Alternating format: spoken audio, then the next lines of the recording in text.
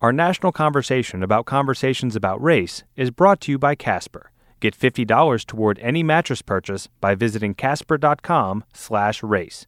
Use the promo code RACE. Getting into college was once a normal teenage rite of passage. Now it's a global Hunger Games. You're competing against the kid at the best school in Singapore. Slate and Panoply are here to help. Our new podcast, Getting In, follows a group of seniors through the college application process in real time. Along the way, the students and listeners will get advice from experts with decades of experience. Getting In, a podcast about demystifying college admissions and finding the right fit for every student. Available in iTunes, Stitcher, or your favorite podcast app. The following podcast contains explicit language.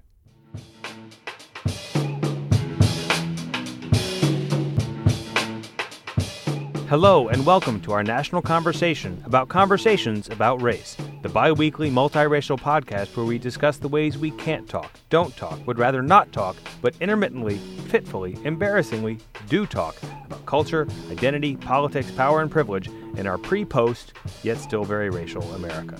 You could say all that, or you could just say about race. It's much shorter. I'm Tanner Colby, and joining me from the Panoply Studios in New York are my regular co-discussant, Raquel Cepeda. Hello, Raquel. Shalom. And Jamil Smith, senior editor at New Republic, who writes and edits pieces on race, gender, law enforcement, and sports, and is also the host of TNR's podcast, Intersection, a show about identity and what brings us together. Thank you for joining us, Jamil. Appreciate that. Welcome. Thank you. Thank you. So today we are going to be talking yellowface in the world of poetry and Donald Trump and white nationalism. But first, let's check in, see how everyone's doing. Jamil, what's up in your world these days? What's up in my world? Doing well. The podcast is off to a good start, thankfully. Everyone can go to itunes.com/intersection to find it. Just finished publishing my first feature story for New Republic called The Griot of New Orleans. It's a profile of jazz musician Terrence Blanchard in the context of Hurricane Katrina. And the one that you teased in the last episode. Pluggy plug. A little bit. Okay, Hashtag marketing. That's why we're here. A little bit. And but other than that, I'm doing well. My wife and I celebrate 3 years of marriage this weekend.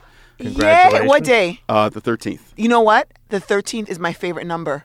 Really? It's my lucky, and something always good happens to me on the 13th. Well, something good certainly happened to me, so I'm very that's thankful. so good. I love stories like that. I love it. Another one of my sparring partners, her anniversary, I think it's her third anniversary. Really? Is the 13th. Same day. That is really crazy. If she also got married in Gowanus on the same day, that would just be really weird. And, wait a minute. If I you think were she married married to you. If my wife was your sparring partner, that would also be very strange. She has a whole other life you don't know about. Exactly. And Ms. Cepeda, how are you? I'm really good. My piece finally was Yes. published In the New York in the Times. New York Times. It was a cover story. It's a travel story about the Havasupai, about visiting the Havasu Falls. And it was kind of like, I say travel story in quotes because it was about a lot of other things. Right. And I've been getting a lot of great feedback on it. And I'm actually really interested in exploring something that I actually wrote in there in the future, which is I always thought that the case for reparations should include Indigenous Americans, that conversation. And it really inspired me to think and explore that route a little bit more. Interesting. So I'm really, I guess it's kind of narcissistic to be inspired by something you write, but it's just seeds, right? It's like Lewis Hyde. He says it's a gift that keeps on giving. The best saying I've ever heard about journalism is like they pay you to learn And to think. Yes. And so that's what you're doing. I don't think you should apologize for any of that. Yeah. But if we do reparations for Native Americans, don't we have to give it all back to the Native Americans and there's nothing left to give black people? Well, Right? No, I don't think so. Okay. All right. Well, you figure it There'll out. be nothing left for white Americans. Right. We could start with an apology. We Sure. fucking jacked your land, and we still effing you up the ass, and we're still oppressing you to this day, and we're still teaching you that wasn't genocide, cultural genocide. We can start with that. Okay. And then move our way from there. I'd say, yeah, Right? that's a good part. That's a good Okay. starting point. There's nothing wrong with just being a little bit more. I was being facetious in my rancor, but I think that one way that we can actually but start on the path is by teaching history in a way that's a little bit more truthful and it's more balanced. right? Indeed, and just making sure that people understand that exactly what happened. Let's just start with teaching the facts first. Yeah. And then we can get into, because right now, we're just not learning enough facts about what happened to Native Americans. My mother's an anthropologist, studied a lot of Afro-Caribbean history and intermixing with Native American tribes, and so I just think that when you really look into what actually happened to these people, just the horrors sometimes are just maybe too much for people to deal with, but we got to deal with them. You know, Jamil, I think we want to have your parents on as co-discussants. They seem so interesting. There's a lot we can learn. They do. No doubt. Please. No doubt. Next time she's in town, I'll let her know. So I am good. I will actually be. Let me get the date here. Oh, well, let me ask you first. How are you, Tanner? I'm sorry. That's You fine. have to say, I'm good. Good. And Tanner. by the way, I'm great. I sold another book. I did. I haven't sold any books since our last podcast, but October 13th at 4 o'clock, if you live in the Chicagoland area, I will be appearing on a panel as a part of Chicago Ideas Week on race in America. So far, myself and DeRay McKesson are the two co-discussants for that. More to be named later. So October 13th? October 13th. Will it be at 4 live o'clock. streamed? I don't know that yet, but I will find out and let everyone know before that day. So, digging in for today, we have our old friend, Donald Trump.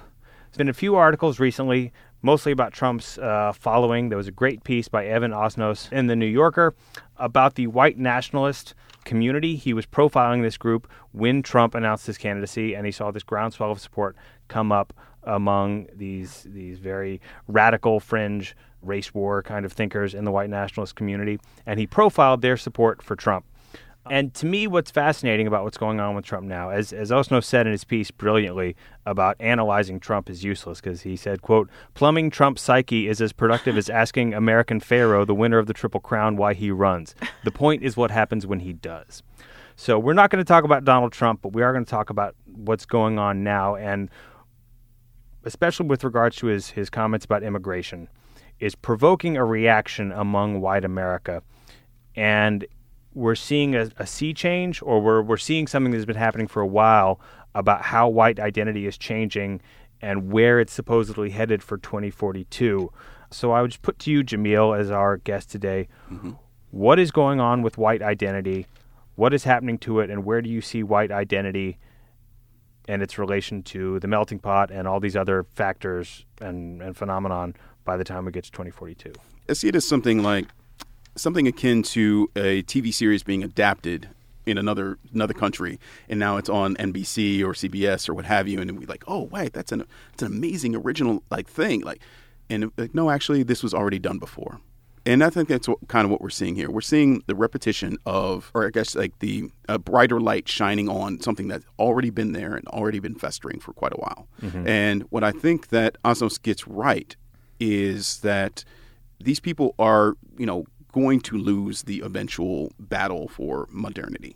They are going to be majority-minority very soon in the next, I guess, maybe 2042, and then in 2052, I think the majority of minority voters. So we're talking about within potentially our lifetimes, those of us sitting here, and definitely within the next generation behind us lifetime.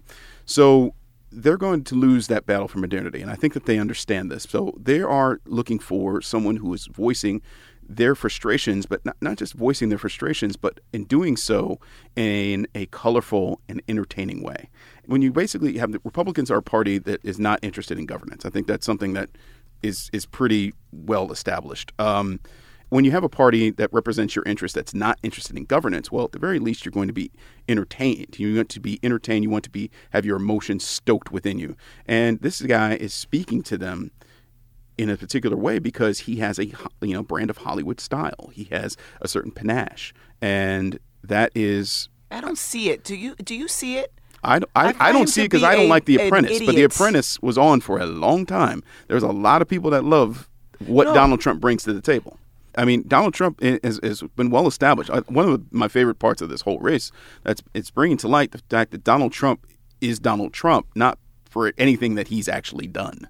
He is somebody who would have been just as rich and just as wealthy if he had basically just sat on his money and not done anything. This is the other thing I don't understand. Why did it blow up in Mitt Romney's face when he talked about his plan of encouraging people that were undocumented to self-deport? But it's stoking so many people now. We're 4 years further on under Obama, 4 years more frustration, 4 more years, as he points out in the article, uneducated, non-college educated, working class men have seen their incomes drop by 20% in real terms over the last generation. There's a lot of frustration. And a need to blame other people? And a need to blame other people. And I think, we talked about on the B-side, taking people where they are. I understand where their frustration is. They've been lied to their whole lives by telling them this was a white country and that black people and people of color don't belong here. And they've inculcated those ideas and they believe them. And so you can understand where their frustration stems from. And I wonder, can those frustrations be addressed productively, or does that rump faction of people have to be written off? Here's where I come down on whiteness, because I've thought a lot about whiteness in the past few years. Whiteness exists really on two different levels. There's whiteness as whiteness, which is people who believe in the white race and the white culture and the white tradition. And those people are wrong, right? Because there is no such thing as whiteness. It's just make-believe. It's a construct. Most of the white people I don't know don't sit around thinking about the white race. You always have to say it like that, the white race. You're like pissing. We're going to get a bunch of I'm gonna let you say it like voicemails that. from the South. Remember, I'm from Alabama, so I can say it. So there's people who subscribe to the white race, right? And then most of the people that I know who are white just sort of like none of the above. It's like, well, my parents were, to take my example, German, Polish, French, Italian. I'm not Cajun. Well, the French is Cajun. Okay. So I'm not any one of those four anymore. So I must be this other thing. So I'm just kind of none of the above. So there's whiteness as none of the above, and there's whiteness as whiteness. Like this is a thing. It's a tangible thing. We have a culture, and so on and so forth. And I think those two things are often conflated. Everybody just talks about white privilege, and we talk about this umbrella thing. My theory, and we'll meet back here in 40 years and see if I'm correct. Promise. Is that those two things are going to break in half. And so people who cling to their whiteness are gradually, and cling to it in an ugly way, are going to get more and more marginalized. And white people who are willing to open the door and allow people of color into the establishment are going to keep their position. I don't know what universe you're living in right now, but I think it's going to get a lot uglier. Yeah, one thing that I learned that I didn't know was the difference between white nationalists and supremacists.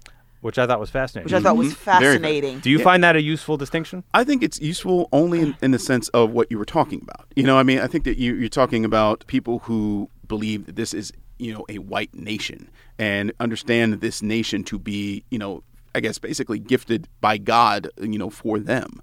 There's people who believe inherently that they are, in fact, superior to those are the other supremacists. races. It's the supremacists. But the white nationalists just feel in like they're endangered species, like they're being victimized. And I think when you mix, frankly, you got a nice mix of those emotions going on right now in the politics that Trump represents. And what you have is you got white people who understand that they're being marginalized, and they see black and other people of color being, quote unquote, celebrated by popular culture for expressing their cultural identity. President, he's celebrated for his blackness, and Beyonce, she's celebrated for her blackness, and these athletes, gosh, 80% of my NFL team, my favorite NFL team is black. They're doing this crazy dance. They just all this blackness. And I can't assert my white identity because, heaven forbid, I tell someone I'm proud that I'm white, and I get criticized. You're a racist. You're this or that. And I think that is something that is being tapped into here. These people want to be proud of their heritage. You know what? And they don't know how to do it. I don't think there's anything wrong with being proud of your white heritage. Like, the way that what I came away with from this article was whiteness that is not a thing. Hold on a second. That the way they're talking about whiteness is Anglo-Celt. That's what they mean by whiteness. But what I'm talking so about, yeah. But what I'm talking about is I'm just thinking back to people I've interviewed in the past, to everyday people on the street that I've interviewed for CNN or WNYC or whatever, where I talked to them about, like, what does it mean for you to be white? And it was around the census time. And they were like, well, sometimes I think about it and I'm like, I want to be able to celebrate my Irish American or French American or British, English American or whatever American. I want to learn more about my history, my culture. But I also feel like, in a way, I've assimilated by becoming white. So I just feel like if you want to learn about your culture, you're not a racist just because you want to learn about your culture. But I think they're taking it to a whole other, the people that are being featured in this story are taking it to a whole other, obviously, batshit crazy state. Right. I mean, Anglo-Celt culture doesn't include me. So that, what they're talking or about. Or even Trump, because his ancestors are German. I have no idea. But the point being is, so you think I'm living on a different planet by the fact that the white majority in this country, or a substantial portion of the white majority in this country, wanted an assimilated black president and tunes in to watch 2 assimilated, mixed-race, biracial comedians on Comedy Central every week. Mm-hmm. White people, with every passing generation, the definition of whiteness has changed from total WASP, it didn't even include Celt, from just pure WASP Anglo-Saxon to Anglo-Celtic, and then it included Catholic, and then it included Eastern Europeans, and then, my grandparents. The definition of whiteness has changed generation after generation, and it will continue. Whiteness will expand and breathe as much as it needs to stay where it is. Right. And the people who are clinging to the Anglo-Celt, they don't understand the power of whiteness is in its flexibility. Mm-hmm. And that you just keep expanding it and expanding it and expanding it. And for me, who is a white person who has access to all the social and cultural capital that is currently governs this country, it doesn't threaten me at all to say, all right, Raquel, Jamil, Baratunde, everybody come on in. As long as everyone is sharing in what's already here, I'm fine. And so I'm not threatened. And I agree with that because your whiteness is not built on resentment. And resentment is built largely through socioeconomics. And so, you have a lot of uneducated, poor white people who think that, well, you know what, I'm not getting this job or this particular promotion or this break in life because I keep seeing more blacks getting these breaks. Or they think that they do. Or, quote unquote, illegals.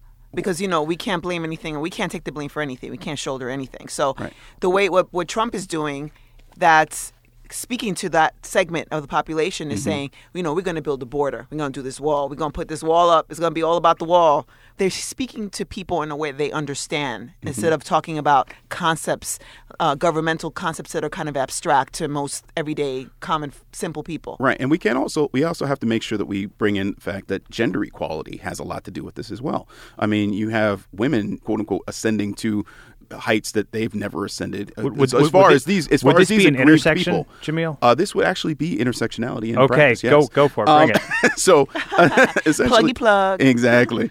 You have women, ascending to heights, at least in a sort of a public sphere level, that these aggrieved people who understand that their privilege is eroding, they're like, wait a minute, I don't understand. And so that's another thing. And so they've got in this brand of politics that Trump is promoting, not just the race element, the race grievances, but also the grievances towards women. Mm-hmm. And you see that, very plainly, not just in whatever sort of bland, unspecific policies that he's proposing, but also in how he treats women on a public stage. Well, it's interesting because that article also talked about a woman who was pro-Trump. And then after he went after Megyn Kelly, was turned off, and then she forgave him. I just think it's kind of a reflection of how society sees violence against women, which is basically that they're desensitized to it, whether it's online or whether it's in the physical world. Yep. What white people who feel threatened don't realize, because they just haven't been able to see it, and they need more education to see it, is that if you're a white man in America, you have every advantage there is. And yes, women and people of color are rising up, but guess what?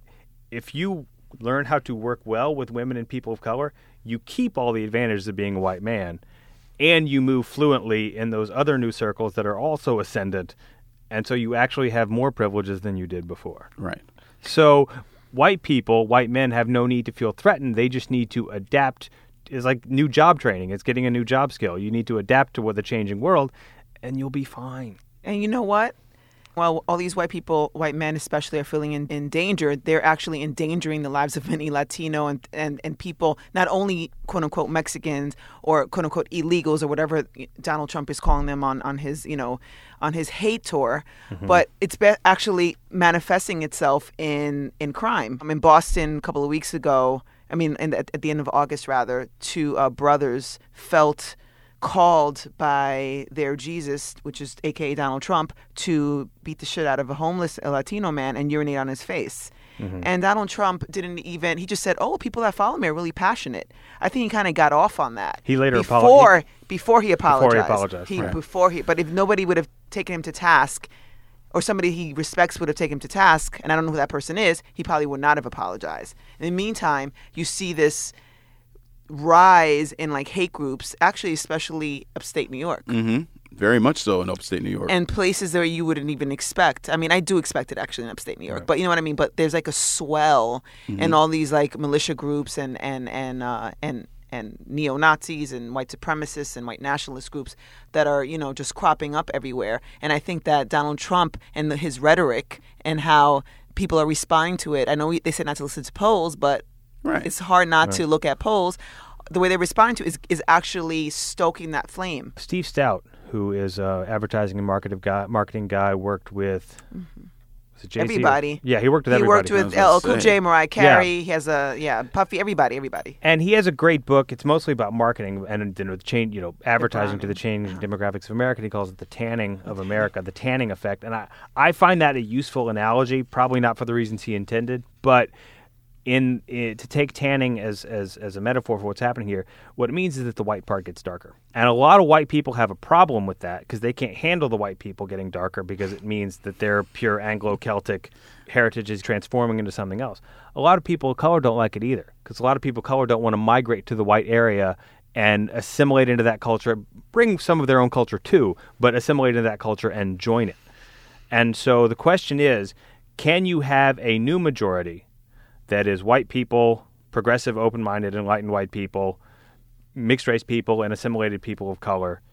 Can that be the new governing majority with a new Afrikaner-style white minority that has now just become like any of the other rump ethnic groups that represents its own faction? Right. Is that a possibility? I mean, I think it's possible, but I think we're going to have to change the way we do politics in order to achieve that. I mean, frankly, we have a politics that rewards this kind of behavior. I mean, think about what you just said about Trump. He sort of just came out and said something kind of lukewarm, and then he was forced to say something stronger. Yeah, I mean, I'm not sure if he really apologized so much as like he sort of like, okay, well, you know, I took more account and he condemned what happened, but he still got the benefit from it.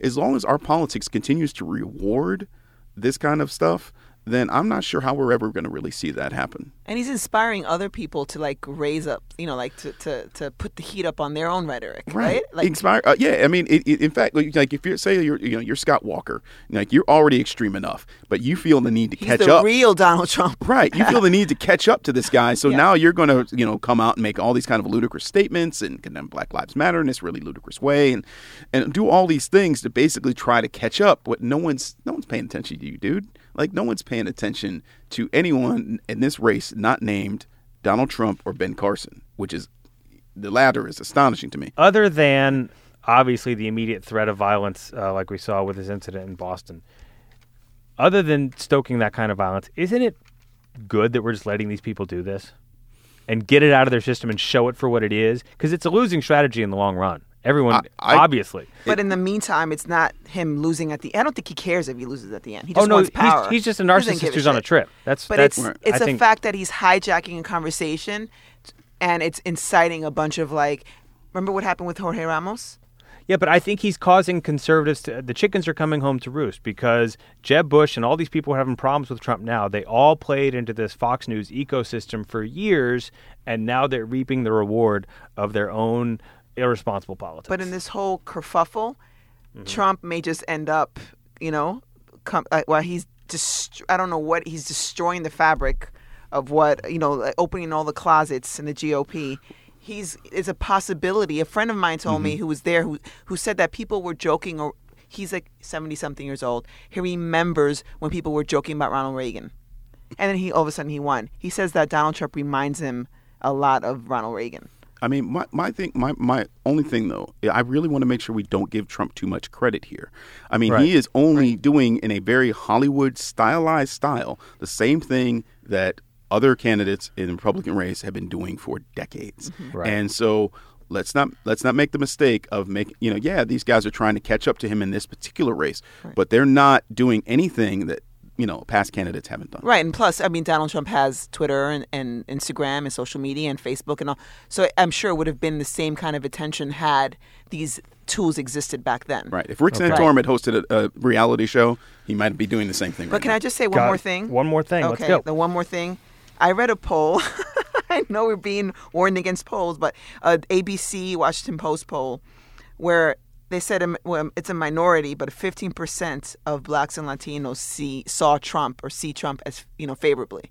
And to me, I'm so fascinated by that 15%. I'm calling to our listeners. If any of our listeners are part of that 15%, please send us a voice memo. What the hell do you see in this guy? Please, at showaboutrace@gmail.com. Okay, and we'll leave it there. Much more to discuss, obviously. So if you are a Black or Latino supporter of Donald Trump, give us a call.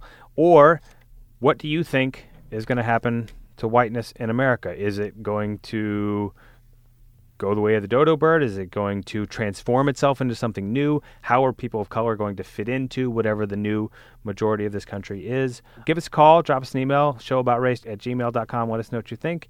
So let's take a break right now to hear from the people who pay for our salaries. Our national conversation about conversations about race is brought to you by Casper. Mattresses are expensive. Casper mattresses are obsessively engineered at a shockingly fair price. It's only $500 for a twin-size mattress and only $950 for a king-size mattress. Compared to industry averages for mattresses, that's an outstanding price. They have just the right sink, just the right bounce. Two technologies come together in a Casper mattress: latex foam and memory foam. A Casper mattress provides better nights and brighter days. Another great thing about Casper is that they have a risk-free trial and return policy. That means you can try sleeping on a Casper for 100 days, 100, with free delivery and painless results. If a Casper mattress doesn't work for you, you can send it back for free. You can get $50 towards any mattress purchase and show your support of our show by visiting casper.com/race and using the promo code RACE. That's casper.com/race. You know the promo code. It's RACE. So we are back and now over to Raquel to talk about yellowface and poetry. I'm going to actually invite Cody Carvel, our tech maven /poet, because we're talking about the Best American Poetry series of 2015, the anthology, right? That was edited by Sherman Alexie, who is like one of my favorite writers still, despite him totally bumming me out by not pulling Michael Derek Hudson, whose name, I keep on fighting myself. I want to say Michael Eric Dyson. I don't know why. I don't know why. Michael Derek Hudson, not pulling his poem, The Bees, The Flowers, Jesus, Ancient Tigers, Poseidon, Adam and Eve from the anthology. And actually, I'm inviting Cody. I'm going to get back to that because you are a poet, and also you have something in common with Sherman Alexie.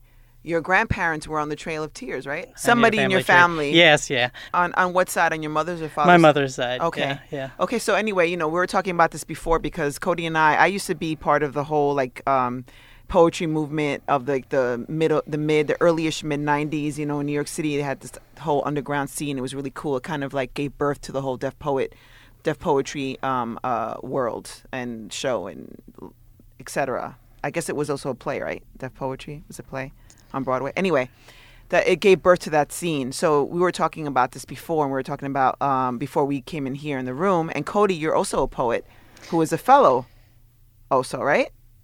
Yeah, I've done fellowships and residencies, and you were knighted in England, I heard. Yeah, well, I'm still looking for the land that they're supposed to be giving me for that. Yeah, okay. Yeah. So anyway, Sherman Alexie was invited to be guest editor of the 2015 series. And it's funny because they say the best American poetry, but I think best should be in quotes. Yeah. Because poetry is like music, and it kind of speaks to you and resonates with some people and it doesn't resonate with others. But anyway, that's not what we're talking about today.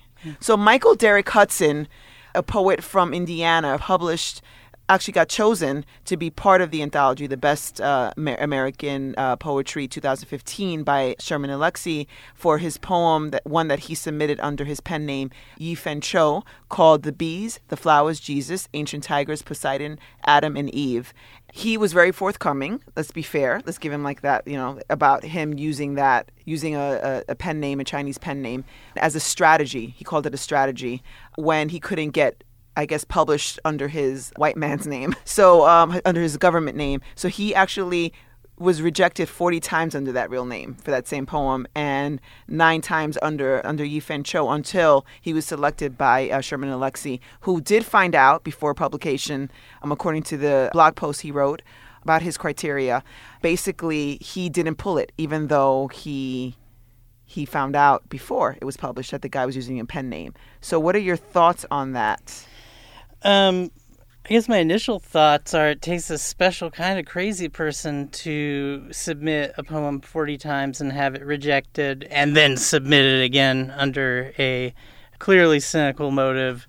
It's very much like what you guys were just talking about, and what we've talked about in previous episodes, this idea that white people are actually the victims of this sort of affirmative action toward women and non-white others who are coming to steal their place in the New Yorker or literary journals. And it seems like a cynical move. It seems like a move that, well, Michael Derrick Hudson isn't getting his place in print, so who better to steal the spotlight than an Asian woman who's unfairly taking the place of, these established or emerging white male writers.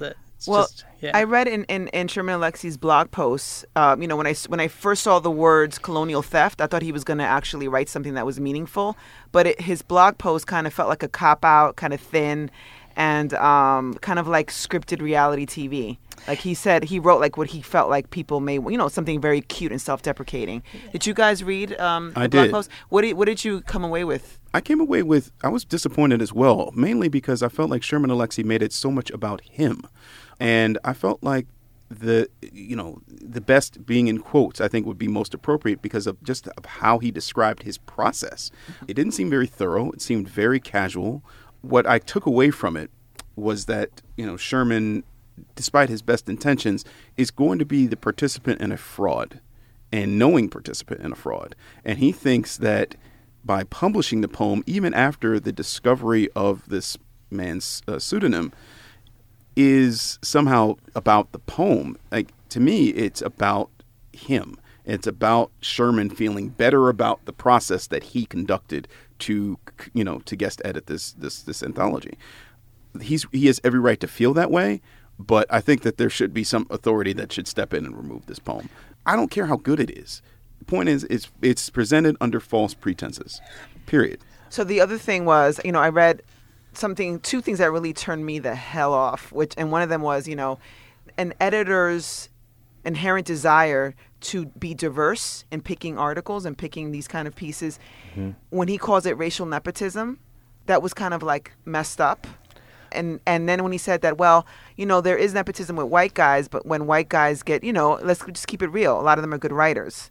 Here's the thing. I loved his blog post because here's a quote from it. He said, so did I pick... He acknowledges what you say. He says, did I pick the best 75 poems published last year? Of course not.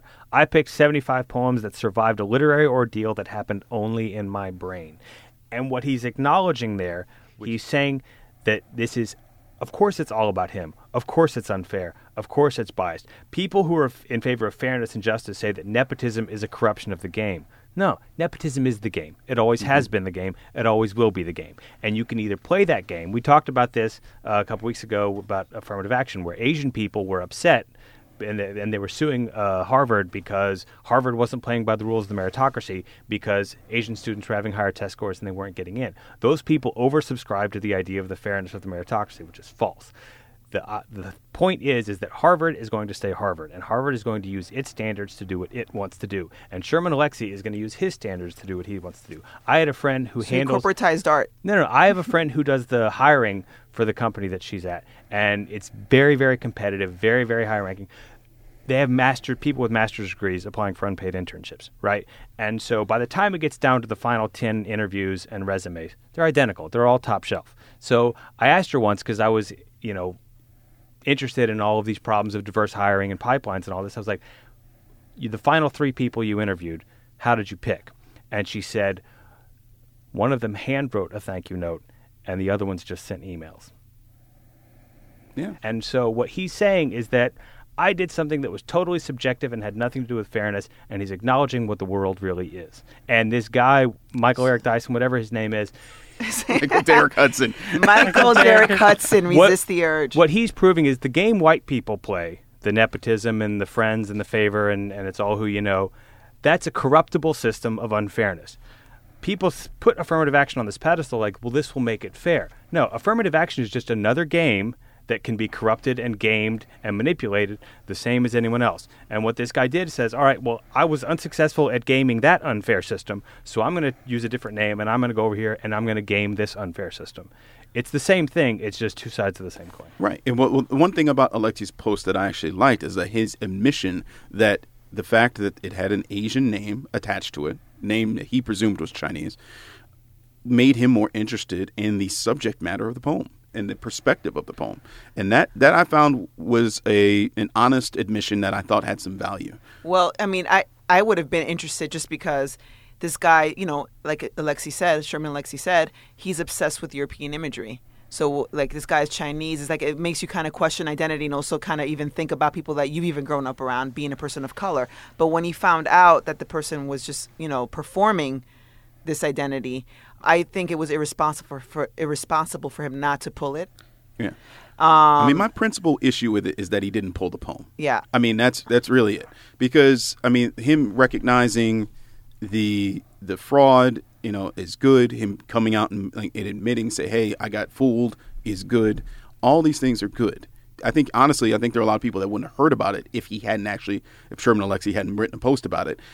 I think that it matters to make this more widespread thing. I don't think he wrote the post first. I think that they called him out first, no? And BuzzFeed? Yeah. And he responded. Well, I'm saying that, that may be the case, but I mean, I know the first time I heard about this was hearing that Sherman Alexie admitted to, okay, wow, what is this? Okay. And that's how I got into this. So what I think, the lie that's exposed about affirmative action that Tanner's talking about is important to expose. But I think that it's also, at the same time, can also recognize the fraud in this and the actual intellectual dishonesty of Michael Derek Hudson and make sure that doesn't go unpunished. Can we speculate that Sherman Alexie did this on purpose, purely as a publicity stunt? Because no one would be talking about the best American poetry if this hadn't happened.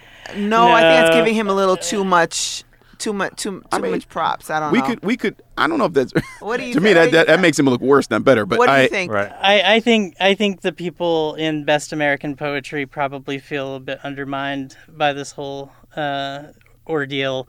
I don't think this is a master scheme by Sherman Alexie. I guess that's the two things that I would mention are just that the guy was very quick to be like, no, Michael Derek Hudson wrote that poem, not Ethan, that he needed to take credit for this award as the white person that he is eventually. Mm-hmm. And the other thing that I find a bit of a distraction is that you need to say, here are the 10 female Chinese poets that you should be paying attention to, right, not this guy, or even... Use that space to name drop people that deserve the recognition. Exactly. Right. That's the reparations that need to enter into the... You can keep the poem in there if you feel embarrassed, whatever.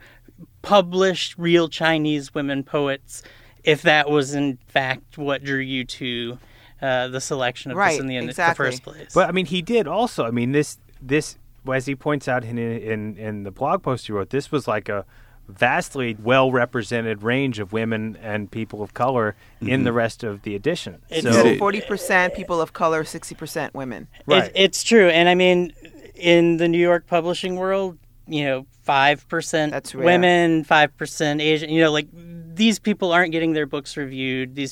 So he did have a rubric that I think did speak to the best of intentions for representing underrepresented writers, but this I do think undermines some of the other people. And it doesn't negate it; it just, I think, makes it suspect to the outside world. And you know what? Now I know there's a best, even though I wasn't on the scene, I know that there's a Best American. I'm not going to buy it, but I know that it exists.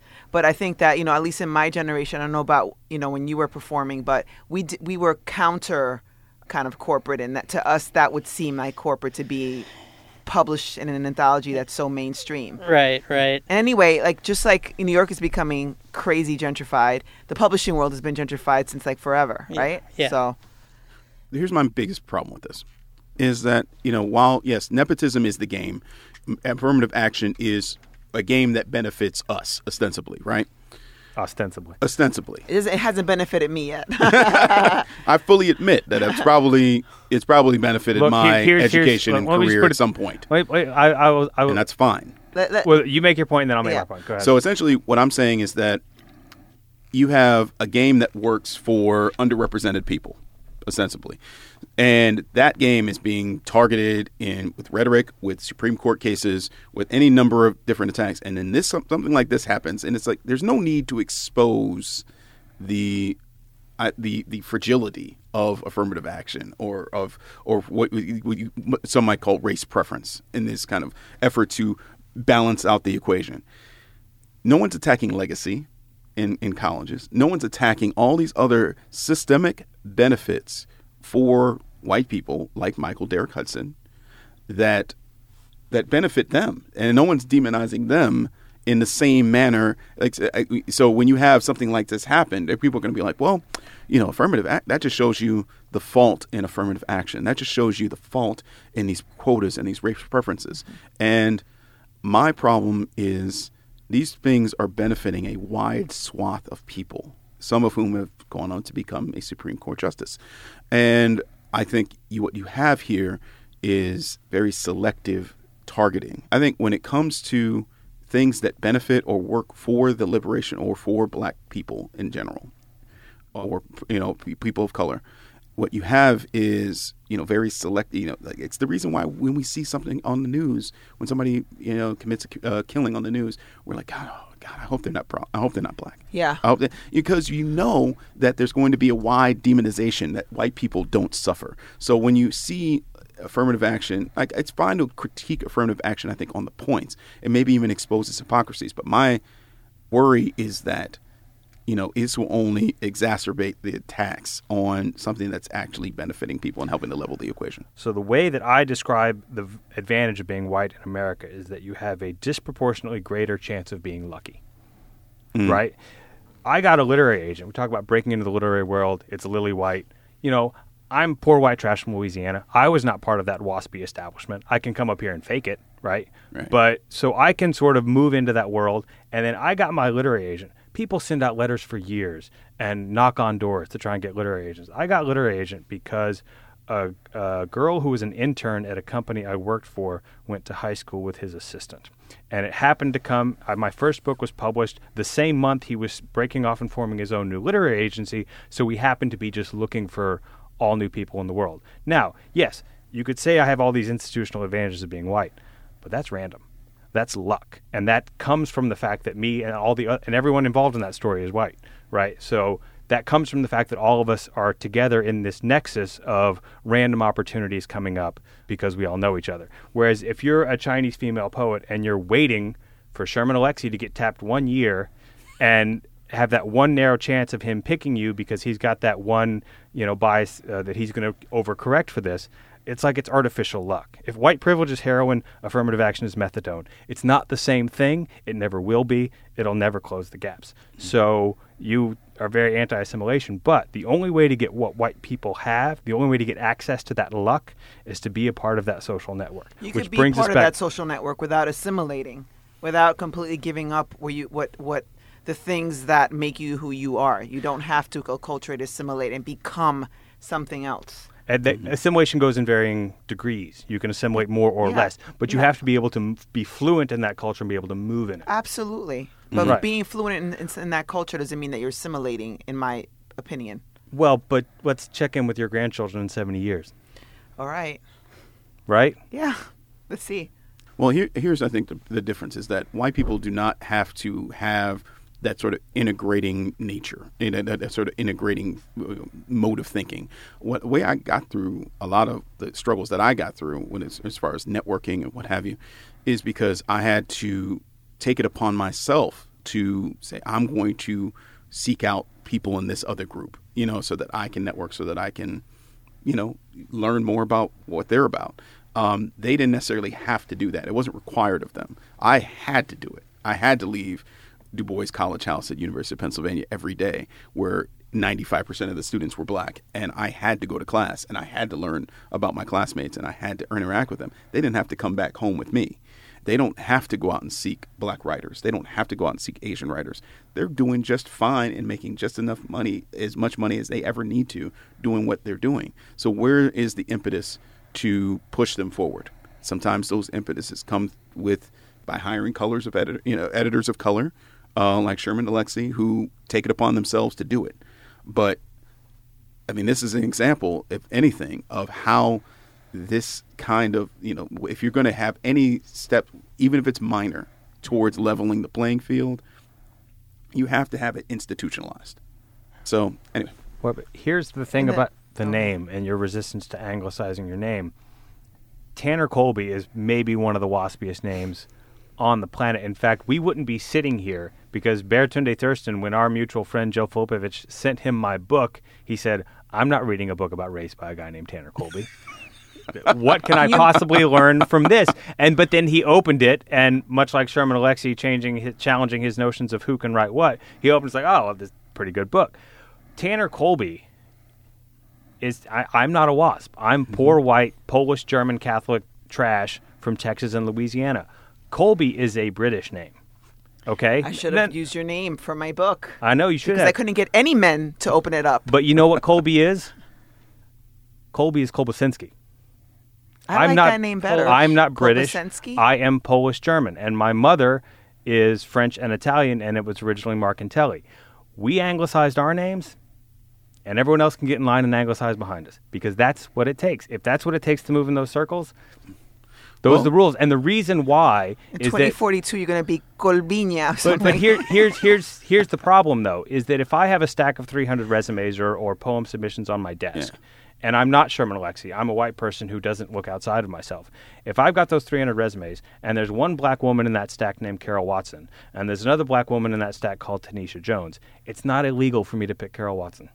In fact, I will be celebrated as a champion of diversity for picking that most anglicized, assimilated person of color that I can, and my tendency is always going to go that way. So the center of gravity is always going to pull and pick from the most assimilated minorities first. And you feel this, and that is a law of nature. Child, I felt this. That's not a right or wrong. Right. That is a law of physics. Mm-hmm. I mean, having two Arabic names and then the last name Smith, I had definitely the pull to want to change it. Right. I mean, I remember one time my mother told me that she almost named me Jonathan. And I was like, well, why in the hell did you do that? Things would have been a lot easier. But here's what I would say. I'm glad she didn't. This is making me so sad, this conversation. Okay, but here I'm going to cheer you up. As an adult, I'm glad she didn't. I'm going to end this by cheering you up, which is two stories about two white guys, John Belushi and Arnold Schwarzenegger. When both of them were on the cusp of getting famous, they were both told, you have to anglicize your name. And both of them said, they thought about it and they tried some options like, no, this is who I am. This is what I'm going to go with. I'm Baratunde Thurston. I'm Raquel Cepeda. I'm John Belushi. I'm Arnold Schwarzenegger. If you have the balls to stick that out, it is ultimately the more rewarding route. But all those people I just named are very exceptional people, right? And if you have the force of will and personality to overcome that bias, you can do it. But it is by far the more difficult route. It is far more easy to be Carol Watson in that stack of resumes. It's just a question of which path you choose to take. Well, I'm slightly a little bit more cheered up. Are you? Is everybody okay? No. Yeah. Is everybody? We're gonna do like a We're gonna be all right. Okay, we're gonna be all right. Okay. All right. I may come back for the next episode. I don't know. So, on that note, can I bust in here? Yeah. Yeah. I'm just gonna ask people. I go by AC. My actual name is Ariel Carlos. Is that anglicization? Yes, or it is. Yes, it is ambiguous. Yes. No, I think you're anglicizing your name. Huh. Right. It's a good one, though. But then all you get is the last name is Valdez. Like but it's like you say Valdez. It's like I say usually Cepeda, right. But I don't mind Cepeda because it's still very Latino. But I know a lot of people that are American that have Valdez. A white American rather. Yeah, Valdez. But I come from an English dominant Latino family, so that's I don't know. I mean, maybe, I want to leave this in here. I want people to take me to task for this if they think it's dishonest. Okay, guys, please, you heard AC, the mysterious AC Valdez. Please take him to task. Take all of us to task at showaboutrace@gmail.com, or you could tweet us, or you can Facebook us at showaboutrace. Maybe you could write a note to cheer me up a little bit because, it's a really depressing world out there for women writers of color. Also, if you bought the Best American Poetry anthology, what do you think about the other stuff that's in there? They're the pieces that are in there. And if you agree or disagree with Sherman Alexie or have any other feedback about this episode, email us at showaboutrace@gmail.com, or you could tweet us or Facebook us at showaboutrace. So thanks, Raquel. And now we are going to wrap things up with our wonderful guest today, Jamil. Check this out. Tell us what you're reading, what you're watching, what people should look out for. What I'm reading is Kate Harding's new book called Asking for It, The Alarming Rise of Rape Culture and What We Can Do About It. It's a really fascinating and brutal look at what patriarchy basically has done, all its different tentacles to our society. And I think that it's a real wake-up call for anybody who doesn't think that rape culture is a real thing. And they need to understand how dire and urgent the problem of rape and sexual harassment is. As far as what I'm watching, sports. There you go. NFL Watch just sports, started. People. NFL just started. I'm not sure I'm watching much else. All right. And Raquel. And what podcast are you listening to? I'm kidding. Other than this one? We're expecting you to plug your own podcast. I'll plug I've his done podcast. that enough. All right. Raquel, what you got? Speaking about poetry, I want to recommend the 4th edition of this bridge called My Back, Writings by Radical Women of Color. It's an updated and expanded edition of the foundational text of women of color feminism, and it has poetry. It's the best I've ever read. Pieces, prose, an open letter. Actually, my favorite piece in the whole book is called Speaking in Tongues, and it's an open letter to women writers of color by Gloria Anzaldúa, the late feminist poet, activist, scholar, and all-around badass patron saint of women of color writers, one of them. And it's an amazing, amazing open letter, and it's actually kind of bittersweet because it shows just really, it was written in 1980, in May 1980, published in 81 originally, published again this year in March, but it's really sombering how little things have changed for us. We have to walk through the fire because it's very hard for us to find ways around it. Okay. Good stuff. I got nothing this week. I'm too busy, but you guys recommended like 9 things each. So wait a minute. We're going to roll with that. It's Latino History Month. Aren't you going to recommend my book? I'm going to recommend Latino History Month. So everyone go out and have Latino History Month. I got one, if you don't. Yeah, Cody, yeah. I have been meaning to catch the rise of sneaker culture at the Brooklyn Museum for the last however long it's been out, and it's ending October 4th, and I need to go see it because I'm obsessed with shoes and need to, go see $10,000 Air Jordans or something. Yeah. Great. All right. Where is it? At the Brooklyn Museum, right? Brooklyn Museum, okay. Yeah. Okay, so thank you, Cody. Thank you, Jamil. Thank you, Raquel. That is it for now. Our producer today is AC Valdez. Our research assistant and tech maven is Cody Carvel. Thanks also to Laura Mayer and Andy Bowers at Panoply. You can see its entire roster of captivating, compulsively listenable podcasts at itunes.com/panoply. You can find links to the things we discussed today on our website, showaboutrace.com. You can follow along with the conversation or join it yourself on Facebook or Twitter at showaboutrace, or you can email us directly at showaboutrace@gmail.com, where we accept emails and voice memos. If you want to be heard on the show, voice memos are the way to go. Check back in 2 weeks for the B-side of today's episode to hear your thoughts on these topics. That's it for now. Thank you for joining our national conversation about conversations about race. On behalf of the long-lost Baratunde Thurston, Jamil and Raquel and Cody, I'm Tanner Colby, and we won't stop until racism is over.